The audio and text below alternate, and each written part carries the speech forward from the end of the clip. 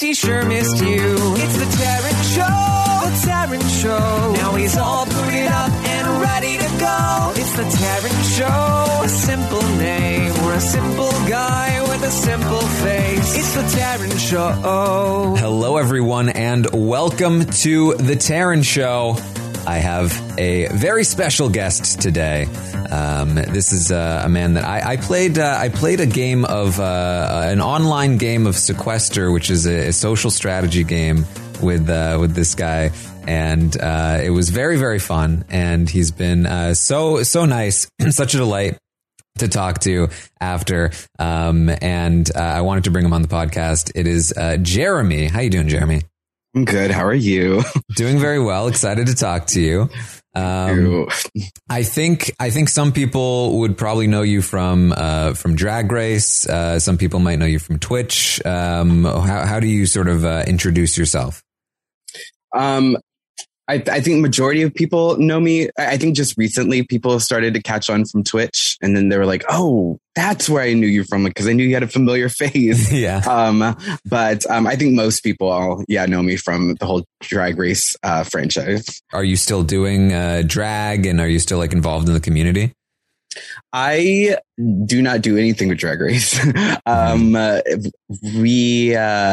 I decided to remove myself from that situation. Yeah. It just wasn't a positive one for me. So there was no need to have it there.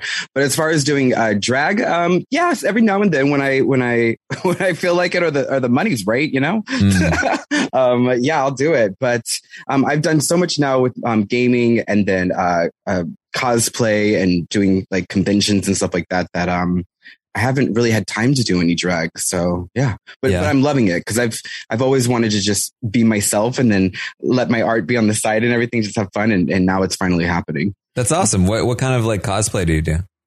I do all kinds of cosplay, whether it's video games, whether it's movie characters, whether teaching people how to do costume design and makeup and hair and everything. I just partnered with Twitch like 2 months ago, and we had Cosplay, which is my own reality show competition where one person won $5,000, but they had to do weekly challenges that had to do with cosplay and create characters. It was incredible. That sounds awesome. Is that something that you're interested in doing more of on Twitch, like these kind of competitions? I've always been interested in like these like Twitch competition-y kind of things. We essentially did one version of it right together. But I feel like they're so fascinating. Yeah. So this one, there's been a few production companies that actually won it, which I'm very excited about. But Twitch was like the home base for it originally when we came up with the idea. Mm-hmm. And they were like, "Hey, what ideas do you have that you want to like do?" Because Twitch partners we get our own representative and get to like kind of brainstorm and do stuff. So I was like, I have this idea. I'm coming from a reality TV background. I think it'd be really cool to, do a different take on reality TV and do cosplay and feature that. And it was crazy. It was the first time I hit like 20,000 viewers. Wow. On just one episode. I was just like, what? Like the series alone got a million views. It was crazy because I knew that cosplay was huge. And I knew that there's a big, I'm a self-proclaimed nerd. And I knew that there's a huge, nerd community that loves this. And it was just really cool that they kind of found a home and that they could go, all in one place and watch. It was really, really fun. Yeah, that's incredible. It sounds like the perfect fit too. Like, being able to like sort of bring your talents to this community and make something awesome. Yeah, no, it was crazy. I like in my head, like when you have an idea, you're like, oh no, this is going to be amazing. But then there's always that little doubt. Yeah. So I genuinely, like, this is not a joke. I was so tired from putting the first episode together. I just wanted it to be like so perfect. I edited and produced it myself. I just wanted it to be just great. And then the numbers just kept rising and rising and rising. And I literally broke down crying because I was just so happy. I was just like, I knew it was going to be good, but I just didn't realize how good. And it's just, I'm very proud of it. And it's going on to other places now, which I'm excited. I'm excited for that. So, yeah, that's so cool. I feel like, I'm interested in how you are like, going about being like a content creator? Because it seems like you're really like finding your stride here. I know for myself, like I'm primarily known for Big Brother coverage, and so like when I try to do things outside of that, like it's good. I like it. People like it. But there is kind of like I got to come up with ideas. I got to like, what can I make? What can I do that will interest people? How have you sort of like dealt with that? Well, one of the reasons I got noticed to be on Drag Race is because I constantly made content on YouTube. Mm-hmm. And I don't really do YouTube anymore, but like way before all this, like America's Got Talent came to find me, and it was between either America's Got Talent or Drag Race. And I figured for like what I was doing at that time, Drag Race was perfect because I felt like America's Got Talent, I would have been a clown to them. And I was just like, no, it's not. What I do is I take serious. So I went that route. So, but I've always been about like, okay, how could I market myself to people? How could I tap into something that people are going to like from all ages, all backgrounds and everything? And I always love to play off like the nostalgic. People love nostalgia, so whether it's their favorite cartoons or, stuff like that I knew that I could get like, I don't want to say clickbaity because I do put a lot of passion and everything in there, but I also want to make sure that what I put out there, people, no matter where they are, where they come from, they're like, oh, I love that character. Oh, that's cool. Like, this is a guy if I'm in drag, or, I can't believe that they made this. And it's just, I'm always trying to top that. I did 365 days of drag on Instagram where like every day I put out a new look, which was like the smartest and like most exhausting thing I've ever done in my entire life. I don't know how I did it. I did it while I was on tour. I did it when I was on All Stars Drag Race. Wow.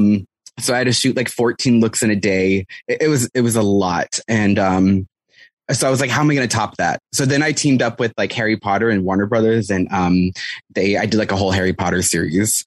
And then I was like, all right, how am I going to top that now? So I keep going and going, and it's exhausting, and I have to take big breaks because I think that's really important. I think content creators often feel like they have to continuously just keep putting themselves out there, and like they'll burn out. And for me, I rather take a little break and then put something out amazing than put something out that's like, meh. And then, you lose the traction. Yeah, that's definitely something I struggle with is like, if I'm not doing, like, I do like to take breaks, but then when I am taking a break, like it starts to creep in, like why aren't you doing anything yet? Like a feeling of guilt, right? Exactly. Yeah. Yeah. No, I get that 100%. But then like, for me personally, maybe it could be different for you, but for me personally, I know that if I just rush into another one, another project, that it's not going to have my full creative process in it. It's not going to have my full attention, my full creativity. It's just not. And so I'd rather just like, take a month off, take 2 months off or whatever, let people enjoy and marinate in whatever content I put out, and then do another thing and do it big. So that way it's just like, it keeps just getting bigger and bigger. Yeah. I feel like that's sort of what I'm learning now is like I really want to take more time to figure out what I want to put out there, than I have in the past. Sort of what I'm doing with this podcast is like, I was doing this podcast 4 years ago. Every week I was talking to somebody, but I was also doing like full Big Brother coverage and like all this other stuff. And it just got like, I wasn't able to like focus on, scheduling people and getting this podcast out. And so I stopped for a while.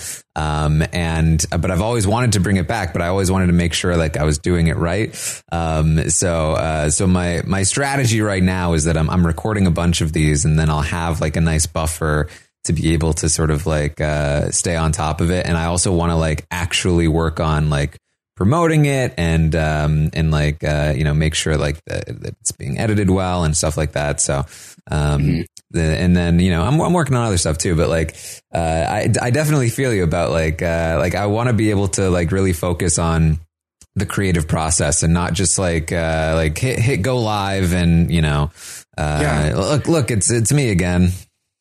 One of the biggest things that I've learned in all this, because I feel like in this day and age, it's always about numbers. Oh, how many followers do you have? How many likes do you get on this? I'm not a number chaser. I've learned that like, I'd rather have people that want to be there, and those people that want to be there, like they're going to wait for you to do your podcast. So whenever the next one's come out, they're going to be excited and ready for it. You know what I mean? Like, and so there's like not a need or force. They're not forcing you to put it out like right away type of thing. And that's what I love about like real followers, real fans, real supporters are just genuinely just want you to put your best out there and don't mind if you take off a little bit of time to do it. Well, how did you get into all of this in general? Like you said, you started making YouTube videos. Like what prompted that? I mean, this is going to sound so shallow. I want to be famous. I was like, I want to be seen. I've always been like, I was a theater kid. I sang in choir. I've always been a class clown. I just was like the attention seeker. And I was like, I'm a freaking star, man. I was like, and I told myself this as a kid. So I was like, you know what? If I can't make it, and I grew up in San Antonio, Texas, and there's not many outlets there. So I was like, if I can't make it, I'm going to make it myself. And luckily I had the power of the internet. And that was, as a kid, like that was just, I remember MySpace was really big when I was a kid. And trying to just, I was seeing how people would find their fame on there, like Tila Tequila or like, stuff like that. Like just Jeffree Star, who like totally got their following on that. And I was like, you know what, I could do this. And so I would like look at these people and like see what they were doing. I was like, I can put out a video. Sure. Yeah. I could put out photos. I could do all this. I could put out music. Like, why not? So, I just constantly like pushed myself to do it. One of the things that I did a lot is I would use tags and hashtags before hashtags and tags were like cool. Because it really was true. And especially on YouTube, like their algorithm was by the tags. And so, I would tag like the stupidest shit, but like it would like, can I cuss on here? Yeah. Don't worry about it. Okay. I would tag like the stupidest stuff, but I knew that whatever I would tag was like hot ticket topic items that I knew that if someone clicked on something, it would click into it and it would be like a suggested video. So I would get my views. So I'd play the system. Yeah. I mean, what is it that you think, if you go all the way back, like, why do you think you had that drive to like get that attention, be famous? I think because I was surrounded by my household was like, my dad was like really, he was a jerk. And so like, there was no like support system there. And like, for me, if someone's going to tell me I can't do it or like, no, that's not for you, I'm like, oh, but it is. Yeah. And I'm going to show you. And so that was kind of like the drive too. Like, I think there's a fine line in being arrogant and just freaking like, and confident and cocky and everything. It's like, but I knew that I have a talent, whether it was with art or singing or just performing, I knew it. And so I was like, whether I become like a super big famous person or not, like I do want to share my talents with the world, and I'm not going to have people tell me that like I can't show it or I have to do something else. And so that was a big drive of like, no, I'm going to do what I want to do. That makes me happy. Yeah. I mean, so was that like, that was like an outlet for you growing up to like express yourself with, like singing or acting and stuff like that? Oh yeah. 100%. I remember I played sports and I love sports. I did track and field. I did baseball.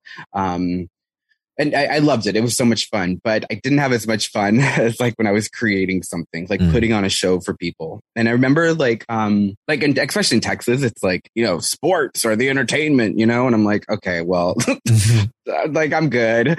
And so, but I was like, how can I put on a different show? And I remember like as a kid, I would make my sister dress up and I'd make her put on plays with me in the living room. We would make like paper outfit, like the old dot matrix printer paper that just connects. Yeah. And so I would make paper outfits out of that, or like full on sets out of it. And the outfits would rip. I mean, they were just paper, but, I was obsessed with like creating a different world. And that probably came too from like my childhood was really bad. It was abusive. And so maybe that like helped me escape from that world, and put me into this other world. So yeah, for sure. Yeah. I mean, I think that, like, when you don't have a very good upbringing, like the escape of like stories or performance, it's super super valuable. And then also, like, I imagine, you know, what you talked about with the internet, like, if you're not able to find, or if your immediate community, like your family especially, is difficult to be in, then like the internet was a great outlet for people to like go and find their people, find different groups of people. Yeah. And I think that's why it like related to, well, I know that's why I related to like comics and everything and got into that like whole nerd fandom is because, like, for instance, X-Men is like my favorite franchise comic series, whatever that you want to, not the movies are horrible, but the comics, like the 90s cartoon, incredible. But it was very true. Like, I would read these comics where these people were freaks and geeks and losers and different. And being a queer kid in Texas, I was that freak, geek, different, you know, an outcast. But finding them find their own family and being super cool, and like their powers made them actually super powerful and strong. And like, for those few brief moments that I could like dress up as a character, you know, like just read the comics, I could escape, and I was my own superhero. So that was really fun. Yeah, that's I love that. I love that for you know, it definitely, you know, I had a different experience growing up, obviously, but like I felt the same way when I, you know, like got into like fantasy and you know, different stories. Like it's so valuable for kids, and you know, the X-Men are great. So you got into you know, the making YouTube videos. Was that where you started doing stuff online, or did you start somewhere else? No, that was where I started. Yeah. I mean, I would do stuff. I would do stuff on YouTube to put on my MySpace. I was really big into HTML, so I would do all those like fun, elaborate that take like an hour and a half to load pages. No. My MySpace would open up to some Avenged Sevenfold. It was great. it was a lot. My top. Well, I didn't have a top 8 because that just was controversial. So I had like a top 40. Yeah.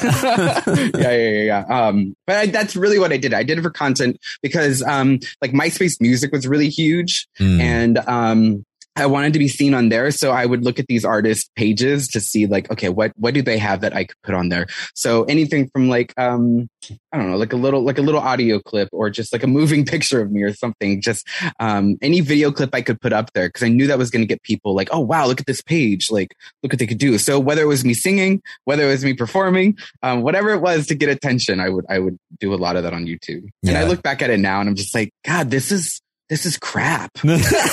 It's so bad. But I guess it was great for that time. Like, wow, this kid's doing a lot. But like now I'm like, it's endearing to watch now.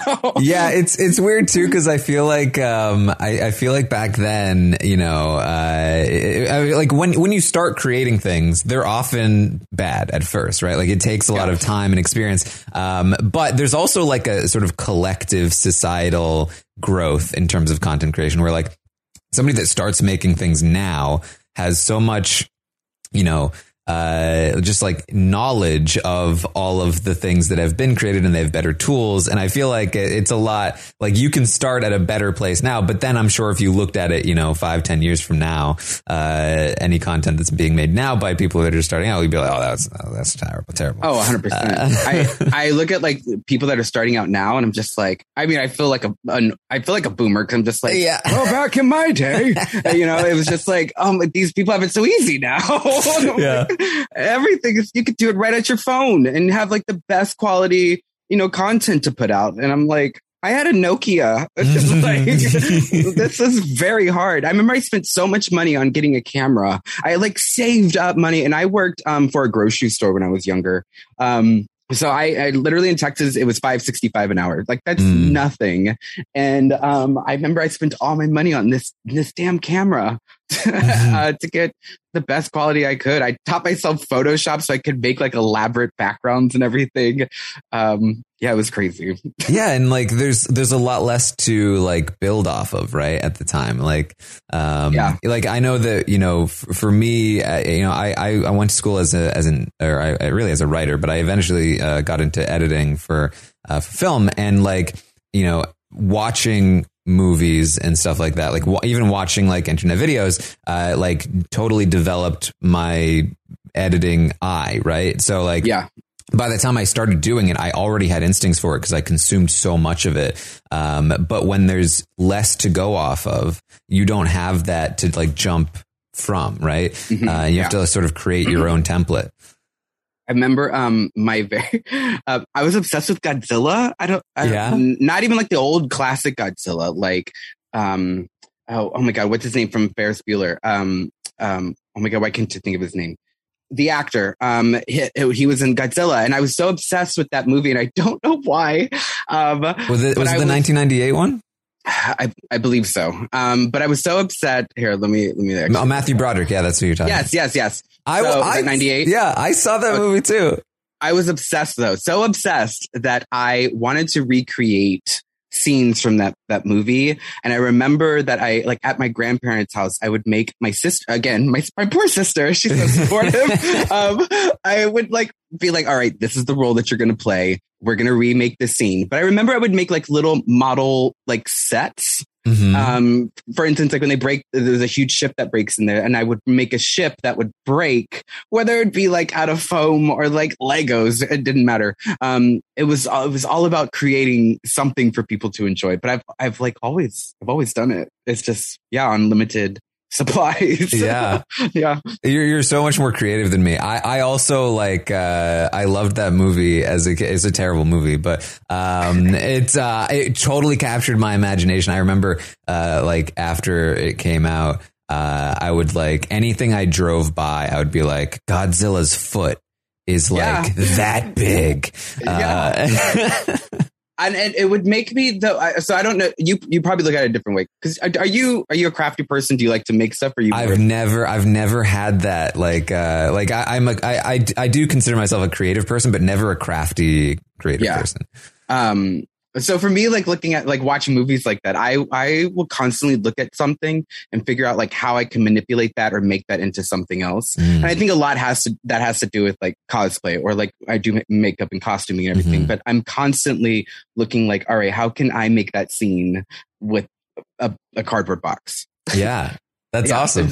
So it was the same thing. I would drive around town and be like, oh, this is or like I would constantly look for like places like, oh, this is like the perfect place to shoot this scene. It looks just like it. I swear I was a director and I was like 12. Yeah. Yeah. I got this. Did you go to school for this? Like what was the game plan? No, so I actually dropped out of high school.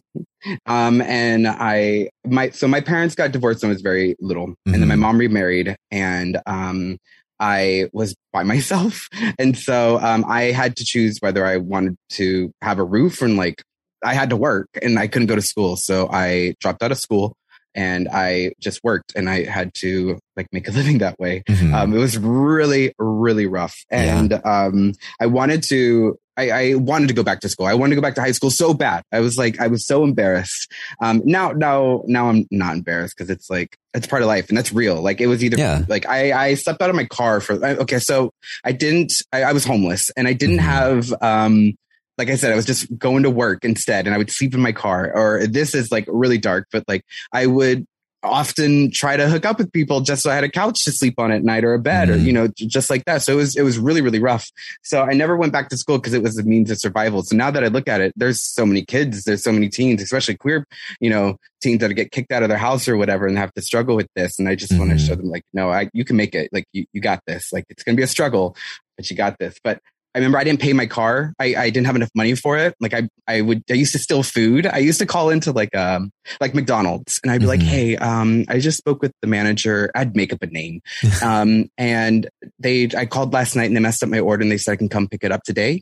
And, I'd make up this excuse, and they'd be like, what? There's nobody here by that name. And I was like, well, I called this like last night. They messed up my order. I came to the drive-through, and they'd be like, all right, just come on in and get it. But that's how I would do it just to survive. Wow. So yeah, it was hard. So I didn't go back to school for it. I haven't gone to any school for editing or anything like that. Everything that I've done, whether it's sewing, makeup, editing, any of that, I've just self-taught myself. yeah. Yeah, I mean, that must have been that's redundant. That must have been so difficult, being so young and having to like fend for yourself. How do you think that like impacted your sort of like trajectory? I mean, a lot. I mean, well, my mental health is fucked. So that needs a lot of work because I got some trauma. Yeah. No, I think that's why I have, I often have my guard up a lot, and it's because like I've been around some grimy people and situations. I'm just like, it triggers a lot. So I don't want to open myself up to that again. And so, I do kind of put up a shield with a lot of people. But yeah, it made me realize that like one of the biggest things that I've had to learn recently is it's okay to ask for help. And I know that sounds really cheesy and a lot of people say that, but it's absolutely 100% true. Like, and there's so many people out there that want to help. Like they rather help you than see you struggle. And that was one of the hardest things that I did because for the longest time, it was just me. And I had to like break out of that and be like, okay, you know what, Jeremy, you can't do this all alone. You can't be expected to do this all by yourself. Like reach out. Yeah. So, yeah, but I made it. You did. Well, how did you get out of that situation? So like I said, I used to, hook up with people, and one of the people I hooked up with ended up being one of my boyfriends, and we were together for 3 years. And he gave me a roof and everything over my head, and it was a really bad. I'm not gonna lie, it was a bad abusive relationship, and it's probably because that's what I was used to as a kid, so I didn't know any different. Until my friends were like, no, like we got to get you out of this situation.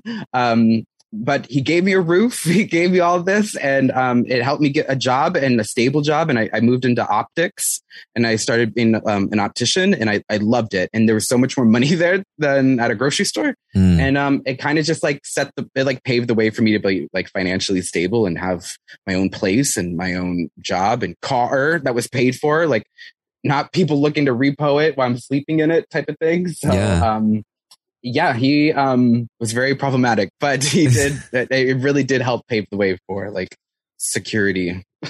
Yeah, I mean, like you really like clawed your way out of it, right? Like step by step. Like even though it wasn't always the easiest, Oh yeah, it was bad. My best friend at the time, we had a really bad fight, like really, really bad fight.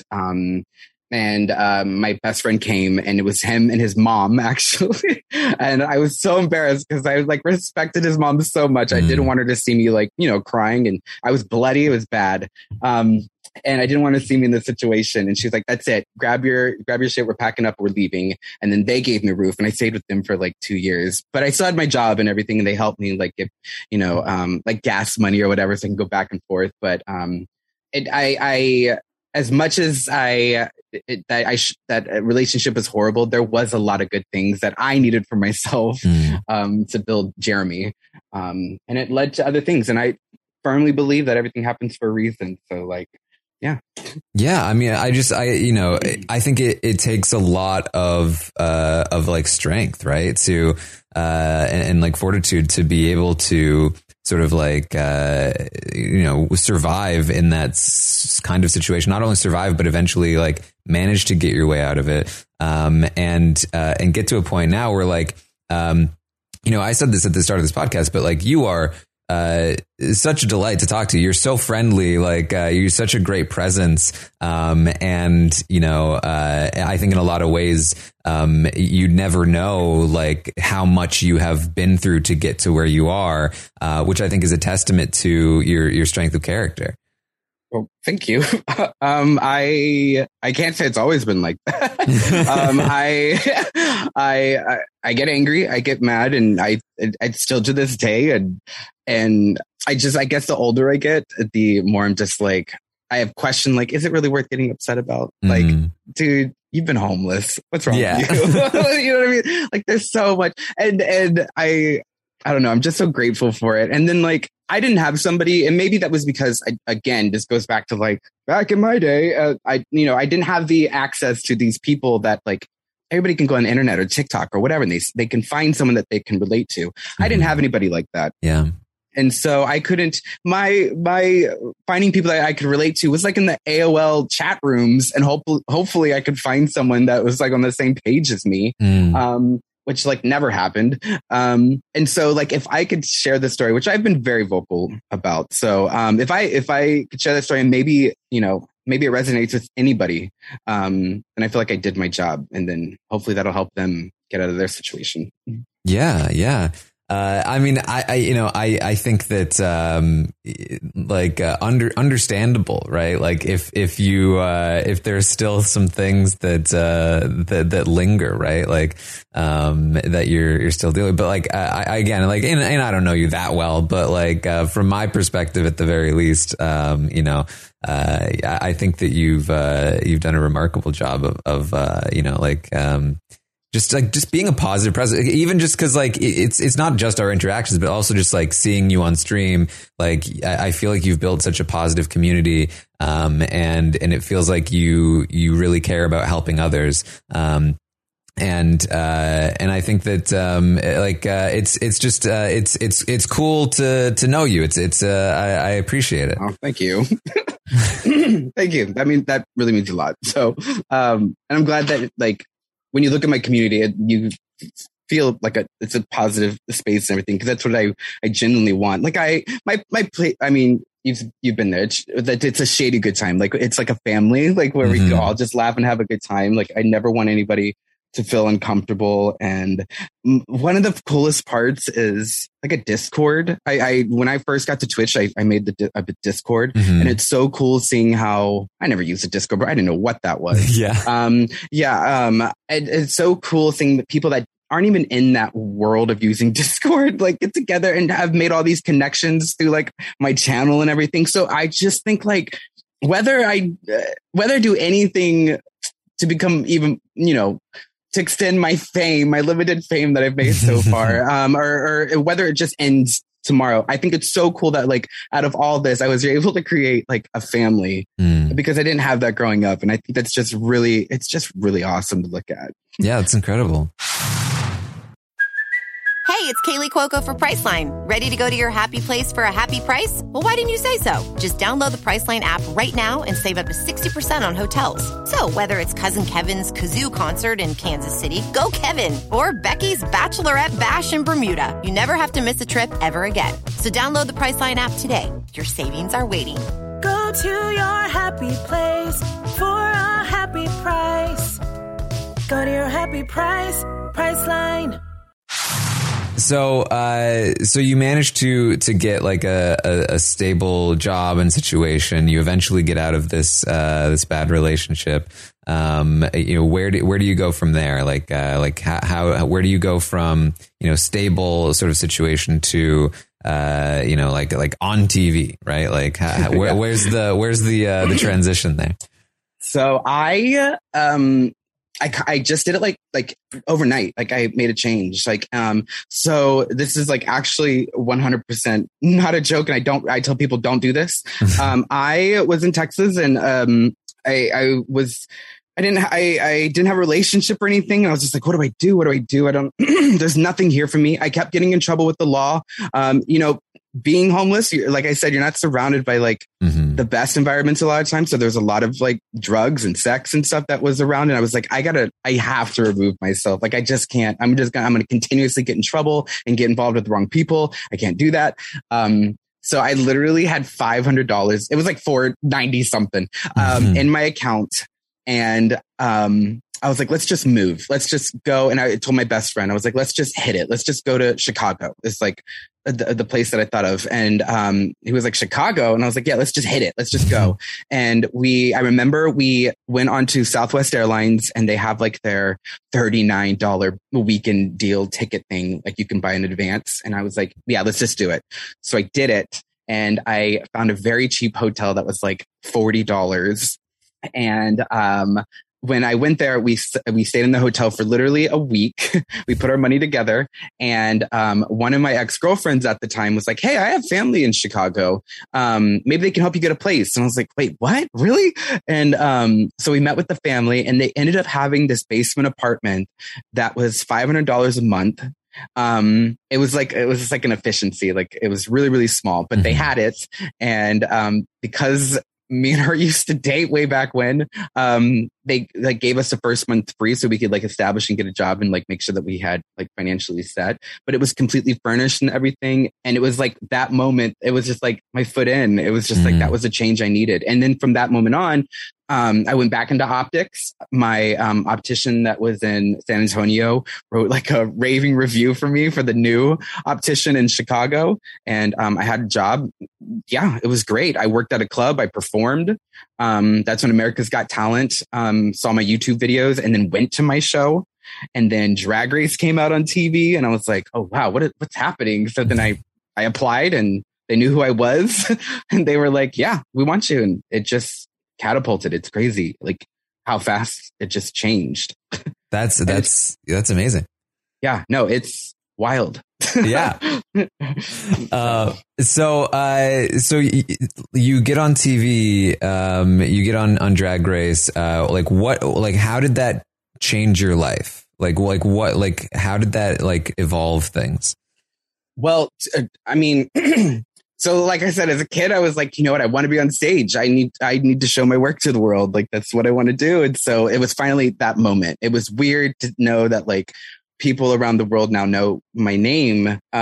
It's weird. And so I had many opportunities that open now, like people like celebrities that text me and or followed me. I was like, wait, what is this? Like, what? Why me? It's just crazy.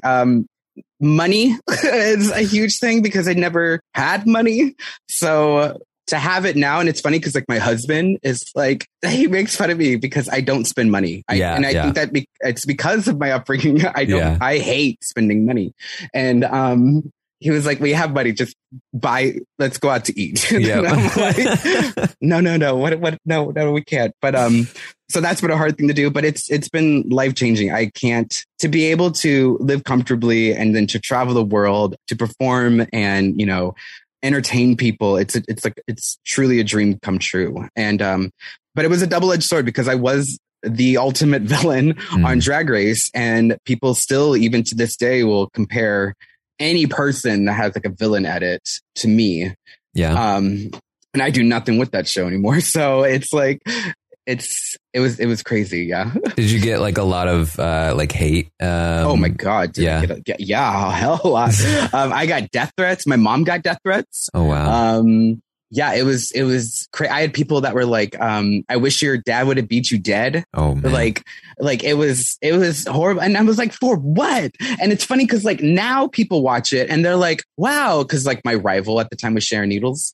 And people go back and watch it and they're like, wow, Jeremy really wasn't bad. They're like, Sharon's saying the exact same stuff that he is. Like, and I was like, I tried to tell y'all, but y'all just like, nobody wanted to listen. Yeah. And like TV has, and I mean, this TV has a story that they want to, convey to the audience, and the audience will eat it up. So that was really, really hard. And then like when I did All Stars, I said, first off, when I did All Stars, I'm so secure in like who I am as an artist and what I want to put out there and what I do. If people don't like it on the show, cool. I mean, I do. So that's really all that matters. I used to perform to what people wanted, but in return, I wasn't giving my best because it wasn't what I wanted to do. And so now I perform what I want to perform, or put out what I want to, because my fans want to see the best me. Like the same thing, I think goes back to what we said before, that people will want to see, your true fans and supporters will want to see you be your best you. So, when I did All Stars, I was so secure in who I am that I wouldn't let them edit me a certain way, or they wanted me to say lines and I wouldn't say the certain lines. So they didn't like me. Yeah. And I was fine with that. So I told them when I left, what they didn't show is when there's like a mirror scene where like all the girls got brought back. And I called it out beforehand. Like off camera, and like, we're not supposed to talk to your, like the staff or the girls off camera. And I was like, they're bringing the girls back. And they're like, what do you mean? I was like, I'm not stupid. And I was like, they're bringing the girls back because this is taking like 4 hours to set up and this never happens. And I was like, so they have a trick up their sleeve. Adora Delano left the first episode. I was like, so they have to make up an episode now. And they're like, no, I don't think so. And I was like, I guarantee it. Just watch. And sure enough, we walk into there. They tell us like what order to walk into the room. And I was like, here it goes. And so when the light turns on and they're all waiting behind the window, and I'm just like, I told y'all. To the audience, it looks like I'm shocked. And I'm just like, no, I'm just laughing because I'm like, I fucking knew it. Like I knew it. But what y'all didn't see is that we got into a huge fight, and I got into it with producers, and to the point to where the executive producers had to come in, security had to come in, because I said, I broke down crying, and I was like, how dare you? I like try to manipulate the situation and make me look evil. And I was like, I've gone through my entire life. I was like having to defend myself and fight for myself. And I will not like any longer have anybody, especially on national television, make me look like a fool and make me look like a bad person. Like I am a great person. I refuse to be taken advantage of. And I was like, this is the deal. Either I am going to leave the show, and I was like, or you kick me off. And I was like, that's what's going to happen. And sure enough, the next episode I was gone. And I was so happy. I was so happy to go home because I didn't want to be a part of that situation anymore. And I don't know why I thought that show. I think a lot of people go on that show and they think they need that show. And sure, it's a great stepping stone for a lot of people, but it's not, you don't need that to be anybody.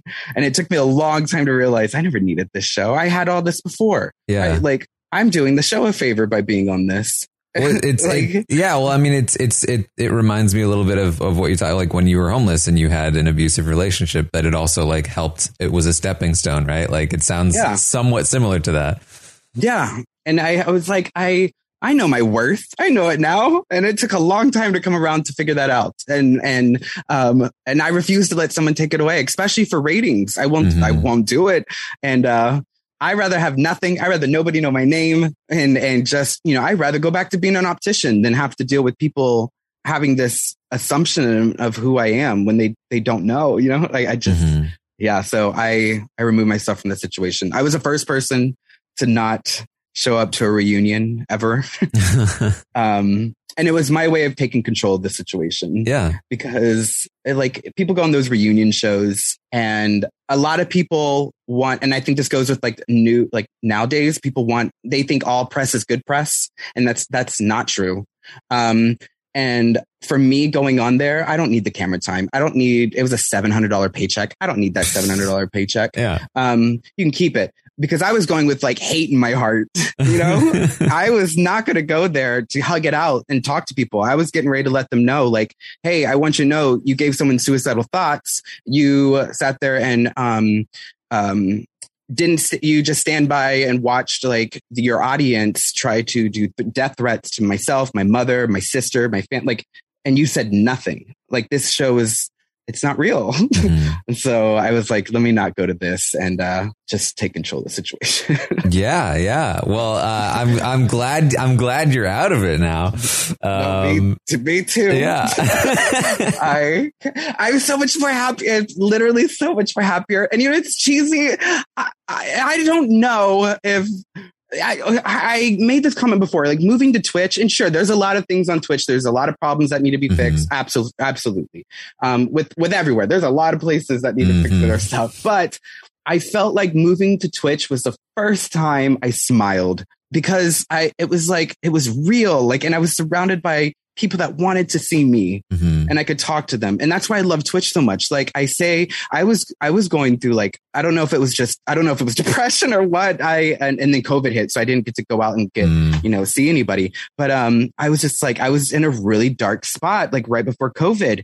And I felt bad saying this, but COVID did amazing things for me because I got to kind of revamp myself and just sit down and be okay, this is what I want to do, not be somebody's puppet.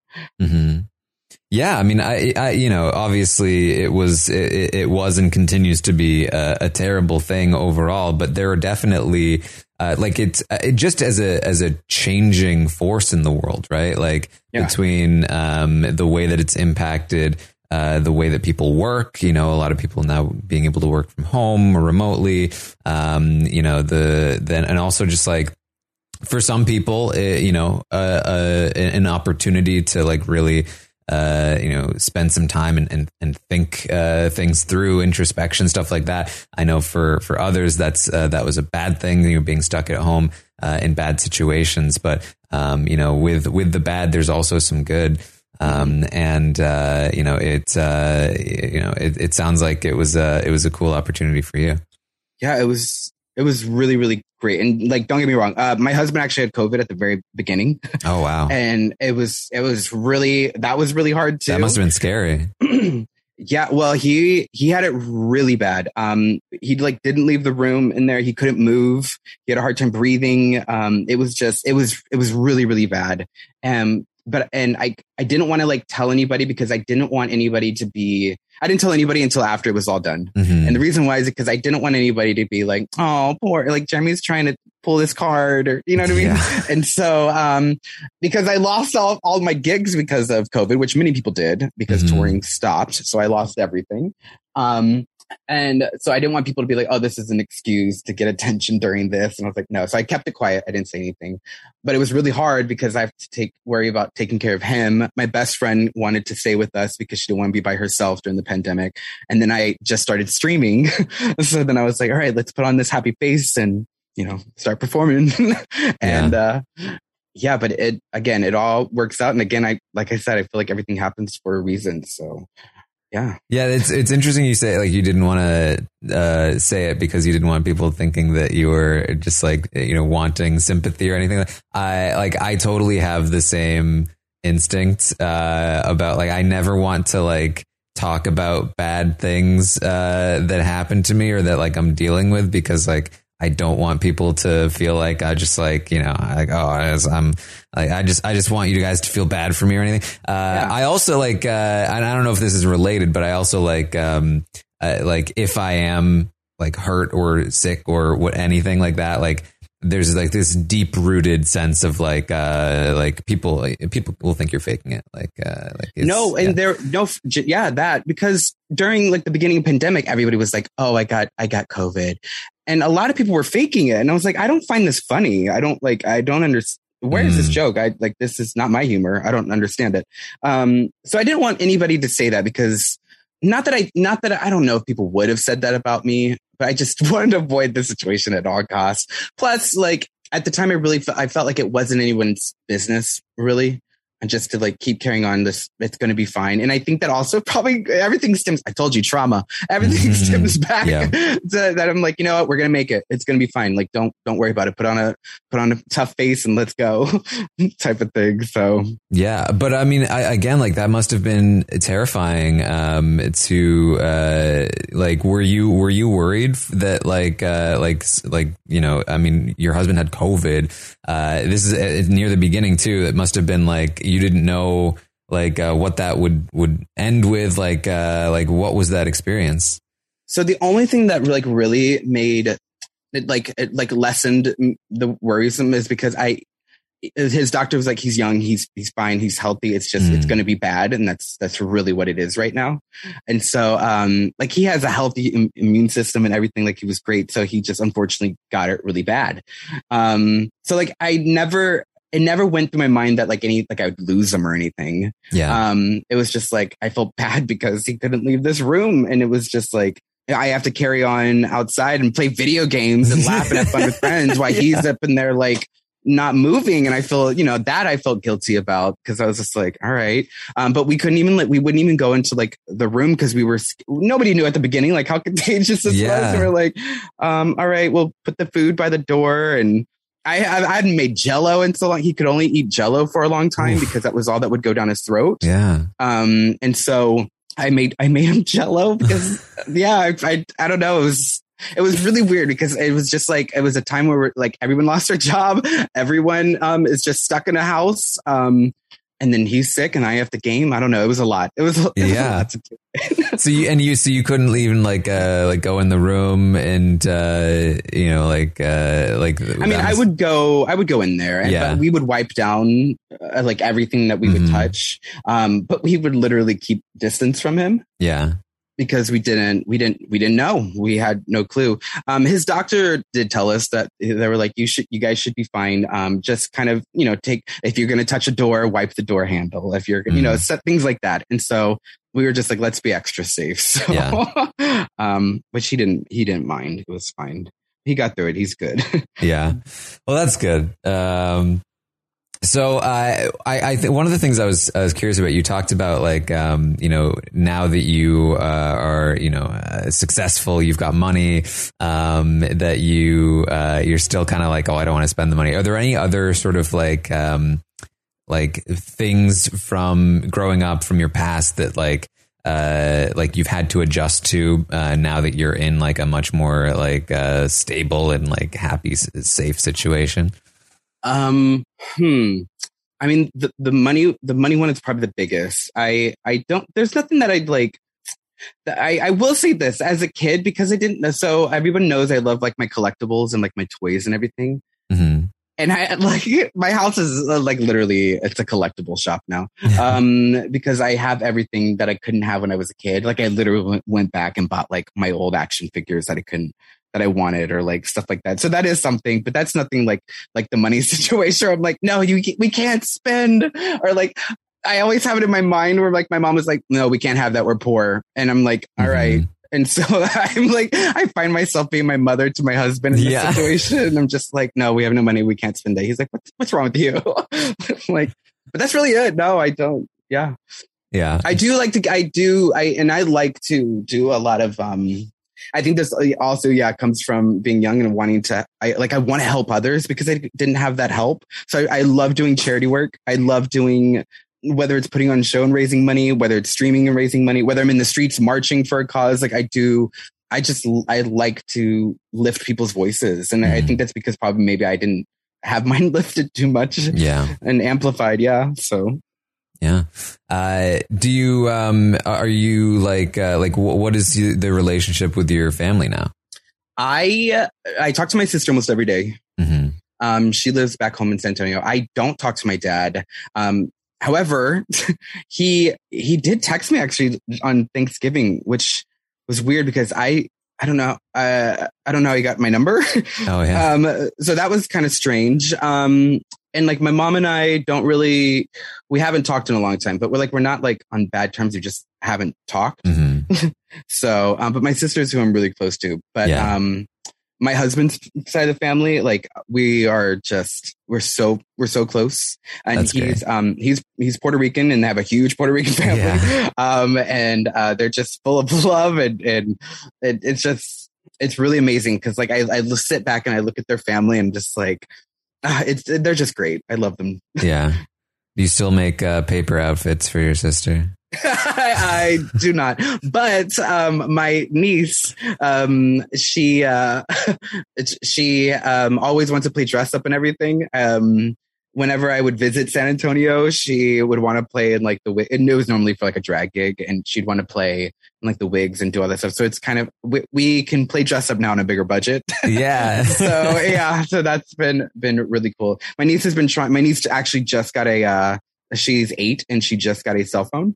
Oh. And but my text messages are all if I can play Fortnite with her. Yeah. So that's been quite fun. But it's cool to be it's cool to be an uncle. Yeah. And have that relationship. Do you think you'd want kids at some point?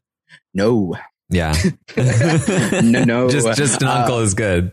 I don't, I don't want that. An uncle's fine. Or I have 2, my fur babies. I have 2 dogs. I have 2 Shiba Inus. Yeah. So that's enough for me. And one of them, honestly, they're like children. They really are. Yeah. And one of them has a gluten allergy. Like she's such a millennial. And we have to get her special food and everything. It's ridiculous. But I don't want kids. My husband used to want kids. And, since we've been together and since we got our puppies, it's been no kids. So I'm happy with that. I like that I can give back the kids because if there's a problem, that's not my issue. That's yeah. You can be fun. I'm the cool uncle. I don't have to be financially responsible or anything. I don't have to do any of this parent teacher conference. I'm good. How did you meet your husband? At a club, nothing exciting. Yeah. I always try to like lie and tell people like just the stupidest things. and stuff that probably shouldn't say on the podcast, but just ridiculous stories that I would make up. People are like, wow, really? And I'm like, yeah. And then, no, we just met at a club. But the way that he met me is because he went to the premiere party of Drag Race, but he wasn't there for me. He was there for another entertainer. He didn't know that I was there. And then I performed and he only had a $5 bill on him and he couldn't break it. So I was before the other entertainer that he wanted to see. So he just gave me the $5 bill. And it was like the moment I saw him, I was just like, who is this? And I always tell people, when people are like, when you meet the one, you'll know. Yeah. And it's so true. It was the weirdest. I've never felt that feeling in my life. I didn't understand. I was like, what the hell is this? And yeah, we ended up getting married. But I found out later that when I got on Drag Race, the guy I was dating left me because when they announced the cast, they announced the boy photos first before they announced our drag photos. And I got hit on and people were sending me messages. They were like trying to slide into DMs. And I was like, I can't control what people send me. Like I can only control myself. And that's all you have to worry about. Like we're good. Yeah. He did not like it. So literally while I was at work, my optician job, he packed up and left. Wow. But then the twist is he actually got in a car accident. He's fine, but he got into a car accident and totaled his car when he left. That same day? That exact same day. He didn't get to leave Chicago. He got into a car accident trying to leave Chicago. That's wild. It totaled this car and everything. And I was just like, that's karma. That's like, you could have just sat there and had a conversation with me, but no, that's karma. So I put one of those like cheesy little like posts on Facebook about like, oh my God, this house is so quiet now, blah, blah, blah. And everybody was like saying like, thirsty and stupid stuff. Yeah. There was this one person that put, now you have this big ass house. Why don't you just, build forts and do cartwheels? And I was like, what? Like, who is this? I never thought about it ever again. I was just like, what a weirdo. Turns out that was my husband. And I didn't know. He saw my photo before I was on Drag Race as like a suggested person. And so he sent me a friend request and I apparently added him. And so he knew who I was way before I was even on TV. So I always joke that like I married my stalker. Yeah. But yeah. And so it was like on our first date, he mentioned the build forts and do cartwheels. And I was like, wait, what? I was so confused, but he's fine. He's safe. He's a gentle stalker. Yeah. I feel like I'd be a little bit sketched out if on the first date they're like, yeah, I actually made a comment on your post, before. It went like we were gonna add each other on Facebook. And then I was like, oh, we're already friends on Facebook. And then he was like, yeah. So that's how it like led into that conversation. Right. I think I would have been more weirded out. He was like, I saw you on Facebook. Yeah. He just went straight. I'd be like, but yeah, I was like, wow, what a small world that, and I never saw like the picture wasn't his photo. So I never knew who this person was. And then it's just it's crazy how things work out. Yeah. Yeah. So you said like it felt like you knew when you saw him, but like what is it about like the relationship that has felt like different? He is very secure and he's very like carpe diem, like seize the day, like go out there, make your money, go perform, chase your dream right now because you never know when it will end. And so have fun with it. And I love that because everybody I've dated, my first boyfriend was super controlling and abusive, didn't want people talking to me. The other one left me because people wanted to talk to me and I was on TV and didn't like the attention. And he was just like, I don't care. And I love that because so many of those Drag Race like husbands are in it for the limelight. Like they want that. And Michael is, and you know what, that's cool. If their partner's cool with it, cool, whatever, that's fine. But for me, I feel like it kind of stills focus, or it feels like I can't give all of me because we're worried about collaborating together type of thing. You know what I mean? So, and he just is not like that. He's like, I don't want anything to do with it. I'm a big fan. I'll watch from the side. I'll support you. But yeah, no, I'm good. I don't need to be in the camera. Yeah. Like, all right, cool. I love that. So it just works well. He's also a nerd and I love that. So yeah. works. Do you like get to nerd out about what's the biggest thing you guys nerd out about? So right now he's actually arguing with me because he wants the new Pokemon came out. He wants a specialty, like, the Switches just came out with the brand new Switch. Yeah. And they're all fancy. And he was like, just I want this one. I was like, well, then buy it. Like, go get it. And he's like, you go get it for me. And I'm like, no, like, so those are our arguments now. Yeah. And, but we get to nerd out on that. I just got into MMOs and he has his MMOs that he's been trying to get me to play. I don't know. It's just, I think it's cute. Every night he'll come in and be like, hey, do you want to play some Dead by Daylight together? And I'm like, I just think it's cute. Now I have someone I could play these video games with. And it's funny because, we really are like an old married couple because like he'll literally just do his own thing with his games. I'll do my own thing, whether it's creating something or I don't know, editing videos or playing games. And we won't talk the whole day and then we'll see each other. It's like, hey, babe. Yeah. This is perfect. That's great. Yeah. You mentioned a couple times, the idea that, ultimately all of this could, in terms of like the fame aspect, right? Like the creation aspect, it could end, right? Like, cause ultimately this is a kind of a volatile, field, right? People come and go. Yeah. Is that something that weighs on you, or is it just like, it's on your mind? No, because honestly, I say this, but I all of my goals I've accomplished. Yeah. And it's crazy to say that. Like now the goals that I'll have are like, I don't know, visit all 7 continents, like something random. But like as far as like wanting to have my own place and be married and have a happy relationship and a family and have some success and I got it all. So if it all ended tomorrow, I wouldn't even care because I have what I want. You know what I mean? Yeah. And I've done it and I get to say that I've done it. And so, yeah. And I feel like if I wanted it to end tomorrow, like I could just stop creating it and I would be fine. Mm-hmm. But like, I love creating. Yeah. So I don't think I physically could stop. So, but I think, some people need it. You know what I mean? Like that's like, and they feel like they are nothing without the fame. Yeah. And I was like, you were somebody before you had fame. Mm-hmm. Now you just have some extra cameras on you, but that's it. Yeah. So, and I think that was the main reason I don't like people calling me Fifi anymore, is because I never wanted to lose sight of who Jeremy was. Yeah. And that's why I always tell people, call me Jeremy. It's just Jeremy. My channel is just Jeremy. Just Jeremy. My Twitter is just Jeremy. Yeah, it's just Jeremy. That's all you got to call me. Because I would use those characters' names, or like I would use that Fifi name all the time. And I don't know why, because I created all that. Fifi didn't create any of that. I did all that. Why is she getting the credit for it? She's not even real.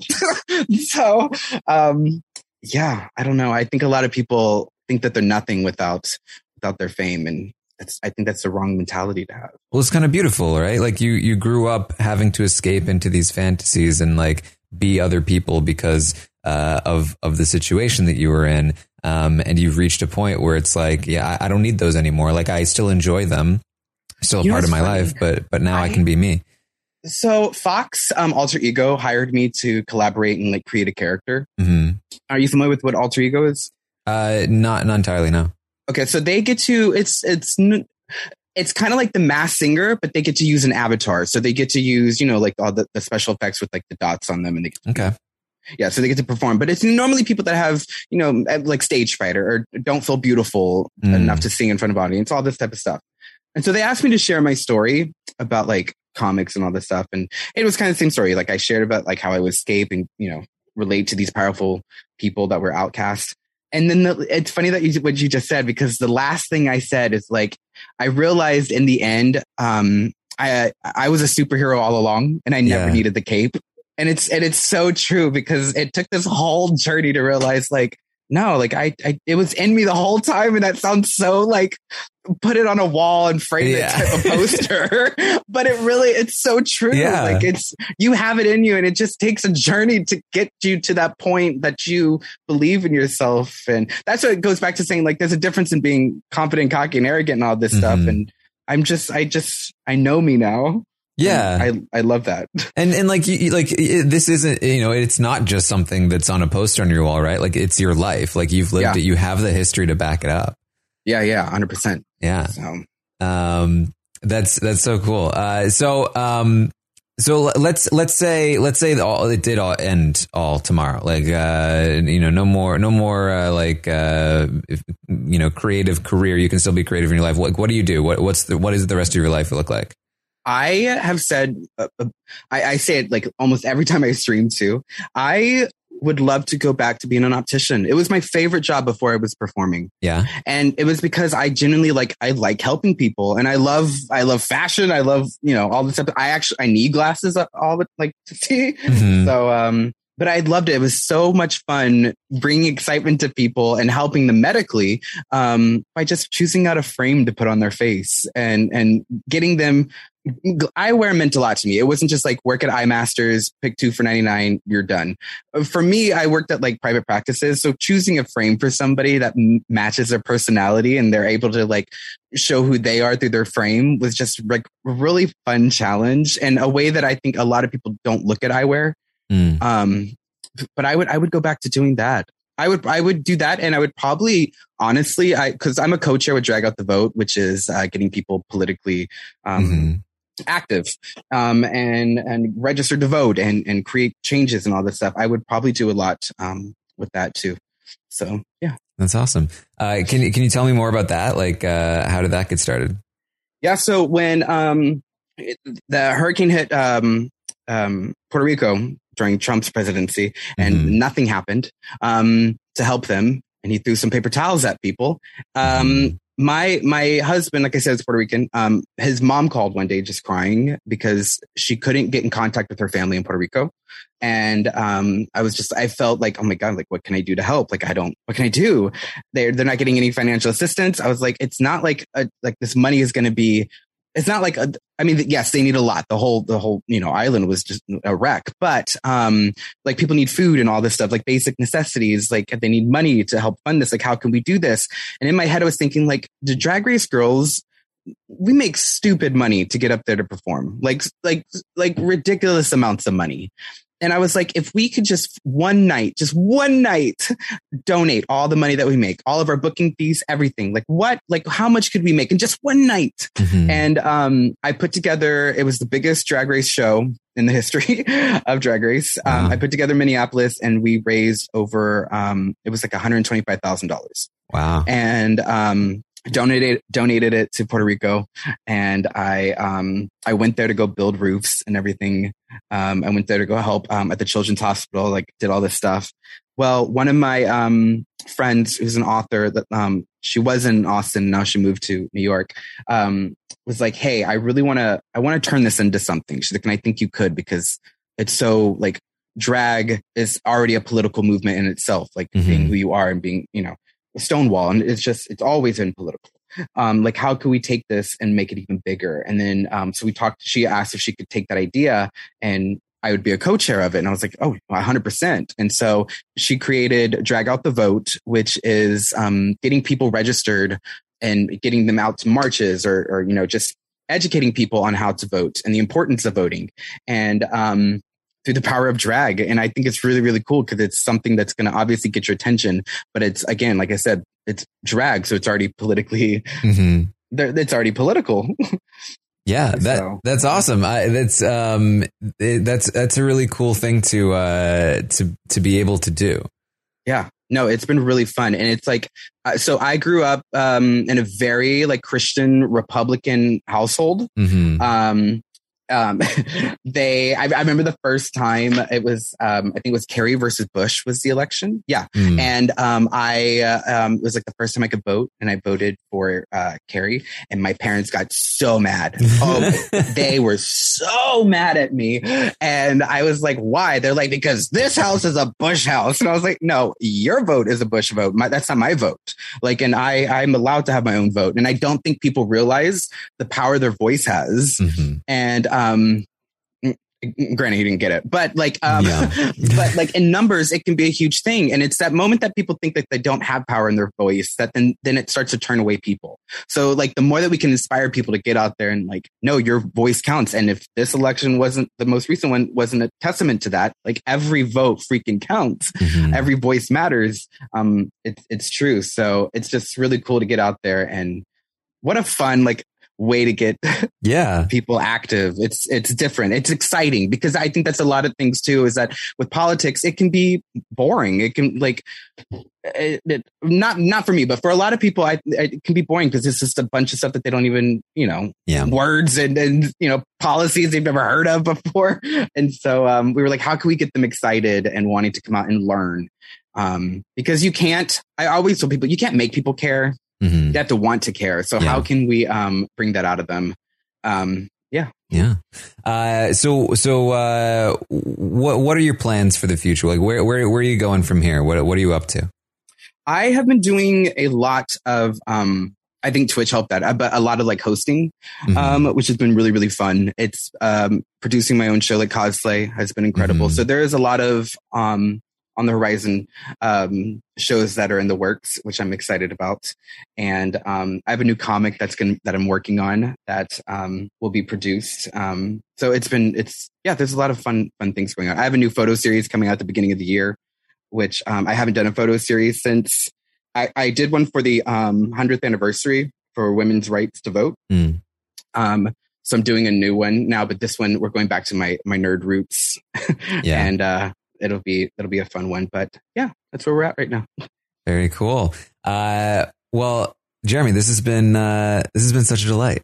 Oh, thank you. I agree. I enjoyed this. Yeah. I didn't know what to expect, but I really enjoyed it. Like, I mean, honestly, I didn't either. And I'm very impressed. I'm very glad that I talked to you. I feel like this was great.